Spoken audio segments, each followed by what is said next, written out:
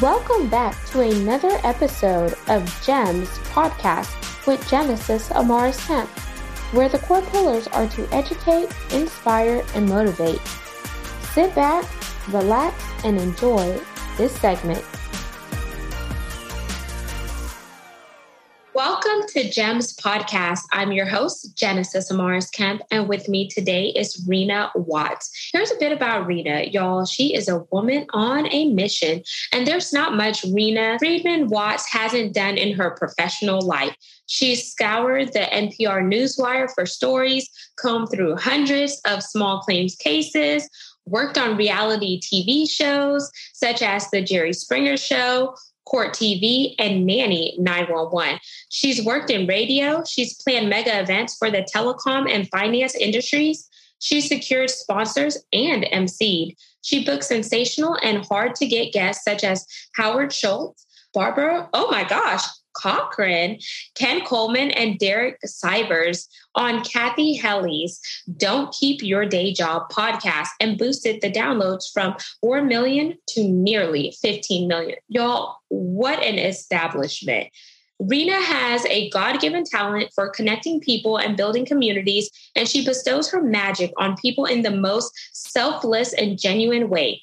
Ideas for how people can achieve the fantastic flow out of her head as effortlessly as breath flows into her lungs. Her diverse background and skill set allow her to seamlessly weave in and out into and out of multiple markets and find her way through doors that open for others. She coaches entrepreneurs on how to get unstuck and find their first clients. She gets blurbs from influencers for their best-selling books, and she even helps them grow communities of their own. So that's all of what Rena does, plus some. So without further ado, I want to introduce you to Rena Watts, aka a hustler, change maker, and consummate connector. Imagine what can she do for you. Thank you. Excited to be here and connect with you. It is amazing, Rena. When I was reading your bio, I was like, wow, this is impressive. Rena has done it all. And I love that you're so versatile and that you do a lot of things on the forefront as well as behind the scenes, because it shows that you can't be compartmentalized. It shows that you're an out-of-the-box thinker, and you're going to level up in all areas of your life by making those boss moves that is conducive to your personality, whether it's personally or professionally. And that's what it's all about, because I feel like sometimes in life, people want us to be a what and not necessarily want us to encompass who we are, what we were created for, and what we could bring to this earth. And I know you have your own show called Better Call Daddy with all that in the background. So I want you to start off by telling us a fun fact about yourself, because we all know a bio is just a bio. And there's so much more to you, Rena, than what you put on your bio. That's a great question. A fun fact is I used to love to sing from a very young age. And when I was little, I used to sing over cassette tapes. So I would put in like a Gloria Estefan and, 1, 2, 3, 4, come on, baby, say you love me. I'd sit down my grandparents, my siblings, my parents. I'd hit play, and then I'd put on performances for them on the couch. And what's funny is that led me to wanting to go to a youth performing arts high school. And I walked in there in the same way and thought you could just sing something off the radio and get in. But that was my first real lesson of read the fine print. Everybody has a process. Sometimes you'll get a no, and then you have to figure out how to re-perform or re-pitch yourself to get in. So when I auditioned for that youth performing arts school, I didn't get in. I didn't sing a song in a foreign language. I didn't perform an art song. I didn't even know how to read music at the time. And so I got rejected, and my dad went to the head of the music department. This was the beginning of Daddy going to bat for his daughter. And he was like, look, whatever we got to do, if I need to get her voice lessons, if she needs to learn how to read music, if she needs to learn how to sing in Italian, we'll do that. Give her the summer to catch up and let her re-audition. And they did. They let me re-audition. I guess my dad worked his charm, and I ended up going to that school that I really wanted to. And that was really pivotal in what has shaped my career. That is amazing. And now I could see more how the reality TV is coming into play and podcasting on top of, you being a mother, because motherhood is just, that's a whole nother ball game. And sometimes people think, oh, you're just a mother, but no, you're the choreographer because you never know what activities your kids need help in.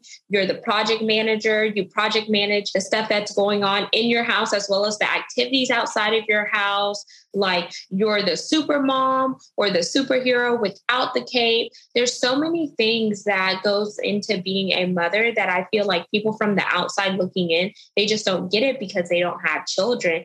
And it's no discount or disrespect to them. It's just, you don't know what it feels like because you don't have kids of your own, Oh, I can really speak to that. So this year has been the year of patience. Monday and Tuesday of this week, my son had to stay home from his play group, my 2-year-old, because there was another kid in his class that the sibling tested positive for COVID. How many times this past year? I've got 4 kids. Have I had to reschedule podcasts? Have I had to reschedule coaching clients? Have I had to really juggle in trying to do things in the evening after my husband, who's the breadwinner, is done with his 9 to 5? So I would say, people make all these lofty goals of, next year's going to be my year, right? But what COVID has taught us all is that there's got to be some leeway in that. There's got to be some patience there. We've got to get creative in how we can do it all and how we can lean into our strengths and how we can be good parents and good neighbors and good citizens and all of those things. Exactly. And I feel like COVID also taught us all to hit the reset button, because there was a period where the playing field was level for everyone, no matter like your socioeconomic status, no matter if you made X amount of money and you got laid off, where you lived or whatnot. The world was shut down and you had to learn how to live within your means. You had to learn how to adapt to your home because, the malls weren't open and the different things that we took for granted was gone. And so we all were forced to be confined into our own homes. But there were some people who just, shrunk, and there were other people who just really took that and they ran with it and they blossomed and created something amazing. Like they started their online business, they wrote a book, they started podcasting, or whatever the case may be. But you have to look at life in a new vantage point whenever situations happen to you, because they don't just happen to you, but they also happen for you to grow. It also stretches you. And that stretch is going to help you personally as well as professionally. So when you think about all the things that you're doing, Rena, as I mentioned in your bio, what was the hardest thing that you endured in life so far? And how has it helped you where you are now? Ooh, I've been asked that before. Funny, for a Toastmasters speech. And the thing that always honestly comes to mind is something negative, because the hardest thing I had to endure was someone that I trusted in business screwing me over. And unfortunately, I feel like you've got to learn that in order to tighten up your processes, right? So I am a very trusting person. I'm a small town girl, and I got into business with some sharks. And this happens, unfortunately, I feel like it happens to women a lot that have boundary problems. And so, I was working for a financial firm and I was the marketer. I wasn't the person doing the business deals. So it was my role to get the people to come to our events, to market the events, to relationship build. I loved that part. So somebody that we did an event with told me personally that they preferred to work with me and not my boss. And they wanted to make me a partner of their firm. And they wanted me to leave where I was at. And I'm like, oh my God, this guy is like giving me access to all his clients. And I see how profitable that can be. And I got enamored by that, to be honest. I was like, wow, instead of making this steady 50K, I can go and make what my boss is making. And my phone was the one that was ringing. So I was like, oh, he's not going to screw me over, even though he's screwing my boss over, right? But you've got to recognize those red flags. And it's very hard to protect yourself. And I didn't have in place good contracts. And the people that told me they had my back and told me to trust them were using me. And that was a really hard lesson to learn, the hardest. And so unfortunately, Yeah. I mean, that changed everything for me. Like, I'm not going to go into business with anyone now because of that experience without a solid contract and a game plan in place, because you can spend so much wasted time doing work for people and not get paid. And you really have to protect yourself in business. And even with the podcast, I was like, look, I'm putting my own investment into the podcast. I copyrighted the name and I'm paying an editor and I'm outputting a lot of stuff. And you have to be careful with who takes ownership of that or how much control you give the guests. And there's just so much to think about as a business owner, but you really need to think about contracts and game plan and deliverables before you decide to sign on to projects. That was the biggest thing I've learned as an entrepreneur. And I'm so glad that you learned that. It sucked that you went through that situation, but the beauty of it is now you know more about what type of contracts to put in place. Like, do you need a non-compete? Do you need an NDA, non-disclosure agreement? What type of business acumen do you need to have?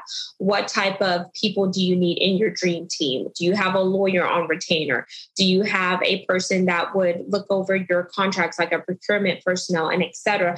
And all of those things come whenever you go through a hard situation. And the reason why I mentioned that is because I spent 15 years in corporate, 12 years in oil and gas and energy, and my degree is actually in supply chain and logistics, but I did a lot of contracts, MSAs, mergers and acquisitions, master service agreements, non-disclosures, and all of the proprietary information. And sometimes even whenever you work for a conglomerate or that Fortune 500 company, there are certain things that you can't do as an employee, but they want you to do it for them, but not in your personal life. So if they found out that you were doing it in your personal life, for example, if you were on the board of directors for a nonprofit, you had to disclose that to your employer because it could be a COI, conflict of interest. So they wanted to know about that. And I was like, this is what I'm doing in my personal time, my personal life.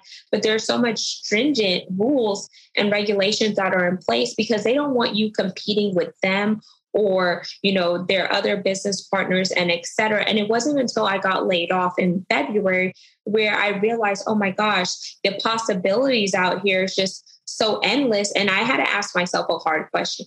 How much are they paying you to sleep on your dreams? Because you're so busy building up someone else's brand, empire, legacy, foundation. The same amount of skills that you have for yourself, you could take that and, advance it. And whatever you're not good at, you could outsource it. So does that ring a bell?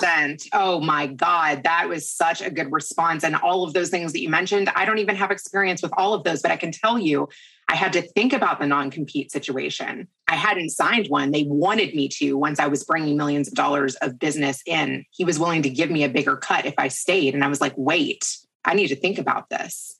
And I can tell you too, and now outsourcing work, I have corporate clients who are paying me to pay others. A lot of times you have to think about that as a business. And, I interviewed a guy on my show who was doing millions, hundreds of millions in real estate. And then 2008 happened and the business fell and his business partner sold him out. And if you don't have an exit plan, you're the fall guy. So there's just so many things as a new entrepreneur that you have to think about to cover your own butt. Yeah. CYA, y'all, CYA. And then with you having a background in reality TV, there's some sharks in reality TV. Like, oh my gosh, I always wanted to do something in the entertainment industry. And just inside tip. So before I went to real school, I went to acting school because just like you were close with your dad, I was super, super close with my dad. And I was like, I really want to go to acting school or do this. So my dad paid for me to go to the Neil Hamill agency and all of this stuff.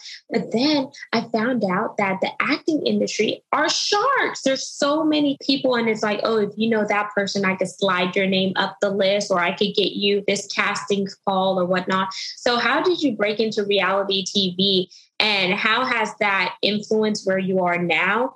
And what tips would you give to somebody? Yeah, that's a great question. So I broke into reality TV really at the forefront. I started in the talk show industry. And what's interesting is that I worked for an NPR station in college where I started off just reading the news and weather. And I wanted to work in radio until I found out, one, what it paid. And two, I saw that a flyer for Jerry Springer was looking for interns in the same courtyard the day that I interviewed at WGN, and they didn't have an opening, or I didn't get the job. Not even sure anymore exactly what that situation was, but I saw that Jerry Springer was looking for interns. I was a big fan of the show. I walked across the courtyard. Jerry, yes. And I, at the time, didn't even realize what an incredible opportunity that was. But that was my first job out of college. And so I walked over there same day, got a hold of the intern coordinator, got through security, started 2 weeks later, right after I graduated. And honestly, it was a training ground for everything that I've done in my career. It taught me how to book a good story. It taught me how to get people out on stage and tell their story in an interesting way, and help them when they forgot to say something to get back out there and keep going for it. It taught me how to manage budgets. It taught me how to pitch executives. It taught me what the executives were looking for. So much came from that. After I worked on that show for an entire 2 years and then the season opener for a third year, I didn't recognize it at the time, but I definitely was experiencing burnout. It was taking over my life. I was working 80 to 100 hours a week, and this was when that was allowed. Yeah, I was living and breathing that show, and it started to really affect me. And so I was like, you know what? I've gotten into the Producers Guild. I've gotten really good experience. It'll be easy to get something else. Boy, was I wrong. So I moved out to LA, and I'm like, I'm a producer, and everybody's a producer in LA, right? And I, like you were saying, I had people say, oh, I work for the Dr. Phil show. I'm going to introduce you. Oh, I know this person. I know that person. Girl, it is a hustle. You've got to do it yourself. And so luckily I knew one person in LA, and he got a production coordinator role, and he got me on as an executive assistant. And so I took an executive assistant role to 3 established producers, and I worked for them for 2 years, and I networked and I applied to other roles. And my first gig that I got was 6 weeks on the road with VH1 as a field interviewer. And I was stoked. I was like, okay, I'm back. I'm on the production side, right? And I just ate it up. Again, it was like connecting with real people, getting those people to talk to me and believe in me and tell me their stories. And it was fun. I was in my 20s. It was a great experience. And then when the show didn't get picked up, I've got no job, right? So what did I do? I went back to being a secretary. Thank God they loved me and let me take that 6 weeks little break, because they wanted me to live my dreams too. And so, yeah, honestly, I rode on the coattails of seasoned professionals most of my time in LA. Like, you find a couple people that you work well with, and you go from show to show with them. If I were to give anyone advice, it would be try working on different productions. Do you want to be a script supervisor? Do you want to be an assistant camera? So many people, like, I worked on a couple films for free just to be a script supervisor, just to try that, to see where my strengths were. And all of these experiences that I had have compounded. Now I am supervising podcast production. Now I am doing in-person shoots where I work with a videographer and I supervise the edit. Am I pushing the buttons? No, but I have worked as a post-production supervisor now. And so I know how the show needs to be cut together. I know what the video needs to look like. I know all of the elements that need to be included. Yes. And that's the fire I wanted to pull out of you, Rena, because each thing that you have done in your life, if you hear yourself talk, it's woven together. It interweaves and intertwines, because everything that you did now builds upon what you're doing now. Because had you not done those roles, you wouldn't know what it's like to do those roles or how to help people, where you are now on the other side of the table, giving out instructions, navigating, interviewing, podcasting, hiring, all of those things. So sometimes it goes to show people that you have to start at the bottom and work your way up. You can't allow your ego to get the best of you, because if your ego gets the best of you, you could very well be overlooked, and you could always, look over yourself as a gem, because sometimes we have to lower ourselves so we could gain the experience. And once we gain that experience, then we could begin to pitch ourselves into places that we wouldn't have dreamed of, because we already know what goes into that. And the reason why I say that, Rena, I'm going to connect the dots here, is because whenever I started in oil and gas over 12 years ago, I started as an imaging clerk. All I did was scan papers all day long. Then I moved into project coordination. Then from there, I went into HSE, so health, safety, and environmental. Then I became the manager. Then it came time once I made my way up the ladder, my salary was capped out. There was that glass ceiling and there was nowhere else to go. So I was like, you know what? I'm going to go work for the big boys, a Fortune 500 company.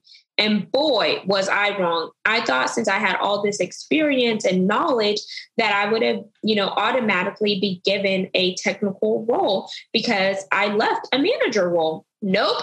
I had to start all the way over as an administrative assistant. And sometimes people look at us as administrative assistants and they don't respect you because they think that you're low on the totem pole. But an administrative assistant or an EA, executive assistant, is the person that holds it all together. They're the glue. They know what needs to be done, who's who. They have access to calendars and all this other stuff. Then from there, I went on to raw material coordinator for polypropylene. So I worked in the chemical plant and I ordered all the raw materials that went into making a form of plastic called PP, polypropylene. Then from there, I did trade regulations and compliance coordination. I have no background in trade regulations or compliance. And I literally had to learn it on the go because it was either do that or don't have a job up until the point where I was laid off. But it goes to show you, if you put your mind to do something, you can do it. And sometimes it's not always what you want, but it's what you need in that season. And seasons change and we have to evolve as people, personally and professionally.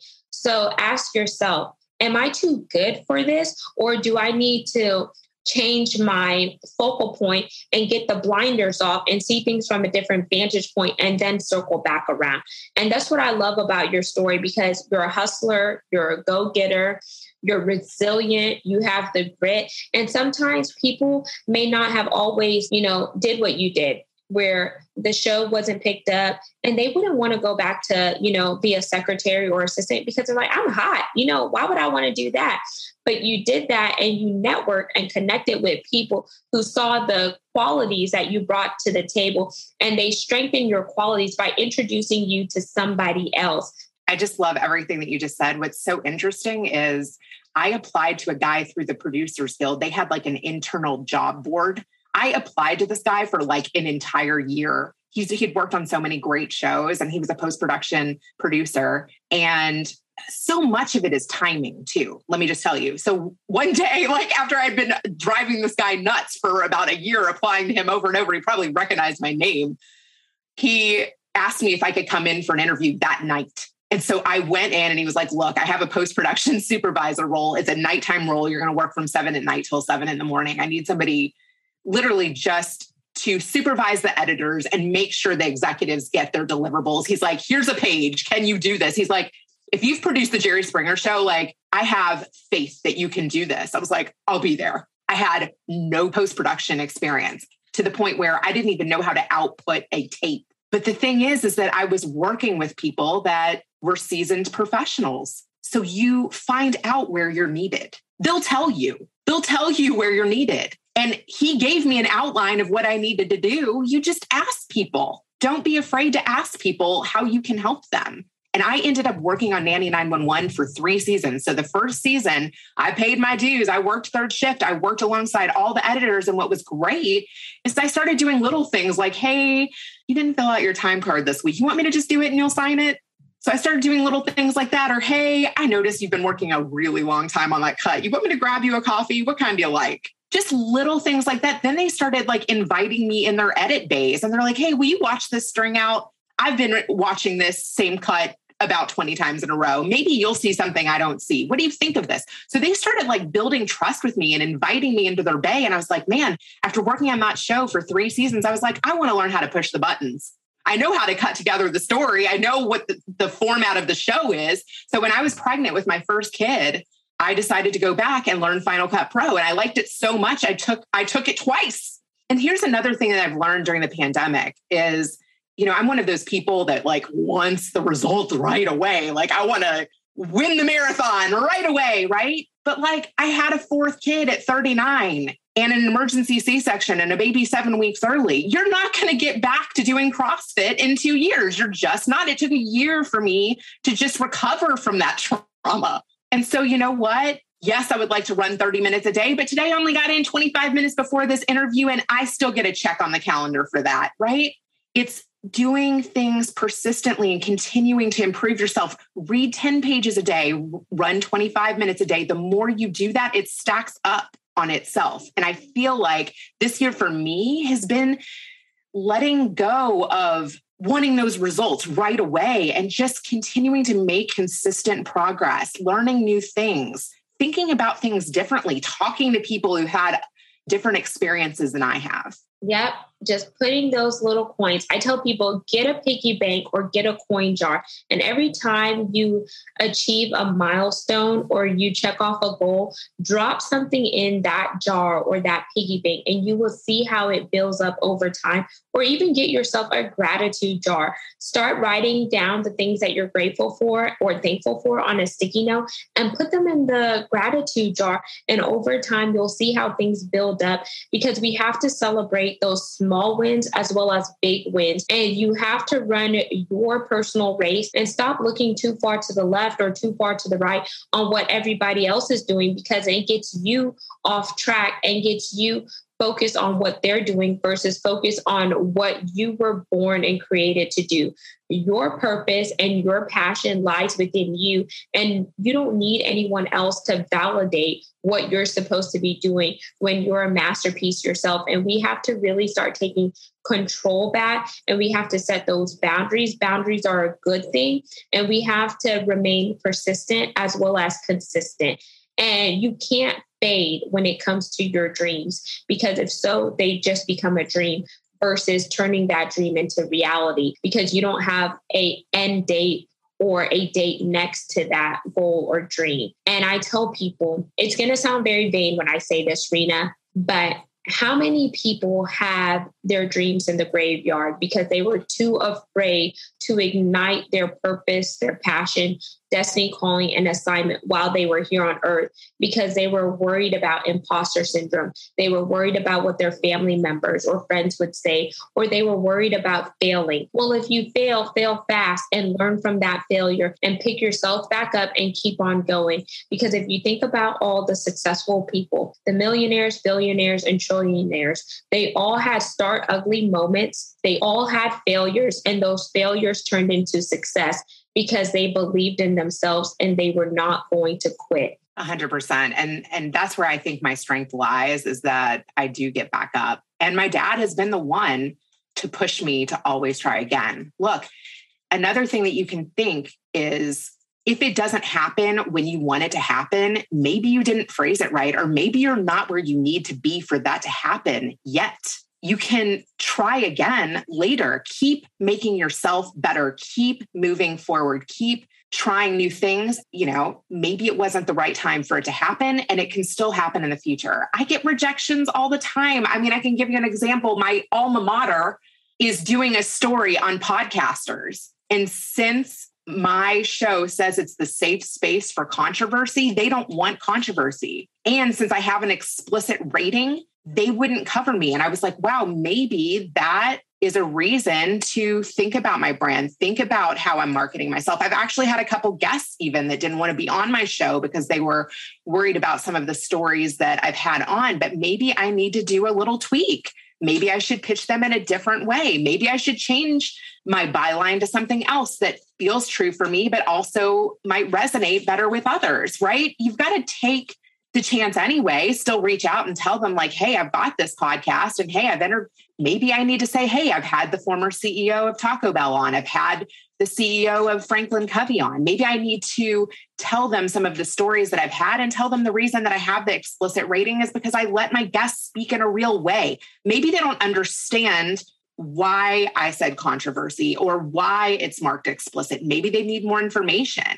Yeah, that's true. And then sometimes I will also add, sometimes you may not necessarily be a good fit for that person right then and there, but later on when the timing has shifted, you're going to be a perfect fit for them. So see no as a new opportunity or next opening is how I rephrase no, because it's hard when you get rejection. And sometimes you're like, man, is it me? And I'm like, no, it's not me. It's them. Like, I know what I bring to the table or whatnot. And then once you boost yourself up and you have that positive self-talk or you do that mirror work, it makes you feel good, because sometimes we can allow ourselves to wallow in rejection because we're so busy. Why didn't they want me? Why don't they want my podcast? Why didn't I get that job? Or all that stuff. And all that time you're spending on the rejection, you could be spending it on the progression of where you're trying to go. I always like to say progression over perfection. And you could flip that no into something positive,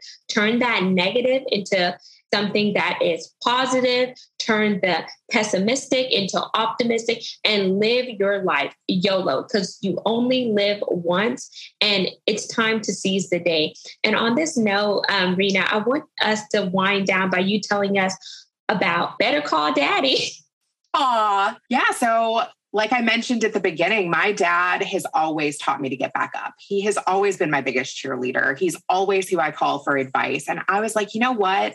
I know he won't quit on me if we do this show together. I've co-hosted a podcast with someone else and life gets in the way, right? But my daddy is who I call every day. He's my best friend. And I think that he has a lot of wisdom and advice that he could share with the world. And so I interview guests. I do the marketing. I supervise the editor. I'm showing people what I can do there. And then I add my daddy's 2 cents at the end of every episode. And I let my audience ask him questions. That is amazing. And I just love that, because I was hands down a daddy's girl. And I wish I could call my daddy now. He passed last year, but I think about all the memories that me and my dad had and cultivate. So every time I see your name, Better Call Daddy, it makes me literally light up, because I think about how your dad is to you what my dad was for me. So Rena, I want you to tell the listeners and viewers how they could connect with you and leave us with 1 or 2 gems. And remember, the mission behind this podcast is to educate, inspire, and motivate. So you can connect with me at LinkedIn, Rena Friedman Watts, or on Instagram, Rena Friedman Watts. My website is bettercalldaddy.com, and you can email me at rena@bettercalldaddy.com. And then your gems. My gems. We're getting ready to go into the new year, right? So just don't say next year is going to be my year. Make every day your year. I think that so many people start reflecting at the end of the year, but we really need to take stock a little bit every day. Be grateful for what you have. Try something that you've always wanted to try, and be patient with yourself. A little bit every day compounds, and you will notice great, significant changes if you're just patient with yourself and you continue to better yourself a little bit every day. And there you have it, listeners and viewers of GEMS Podcast. Once again, I'm your host, Genesis Amaris Kemp, and you just heard Rena Friedman Watts. All of her contact information will be in the show notes. And we definitely want you to start believing in yourself. Remember that you are a masterpiece. You were created for a purpose. You don't live in a box, so stop letting people place you in a box. And you are here to create an imprint. Your imprint is going to drive your impact in order for you to be the world changer that you're destined to be. So stop living in the shadows of other people, because being a carbon copy is not cool. I need you to be original. I need you to pop, prepared on purpose, and I need you to level up and make those boss moves, because there is a true genius inside of you if you tap into your own zone of genius. And until we chat next time, peace, love, and lots of blessings. Have yourself an amazing day and subscribe to the podcast. Check out Rena, y'all. Thank you for listening to another segment of GEMS Podcast. Hope you enjoyed this recording. Make sure you like, comment, share, and subscribe to GEMS Podcast on your audio platform, as well as our YouTube channel, GEMS with Genesis Amaris Kemp. We would love for you to be a sponsor, so please reach out via email at GEMS, GEMS, with WITH, Genesis, GENESIS, Amaris, AMARIS, Kemp, KEMP @gmail.com. where your brand, your swag, your services can be here on Gems Podcast.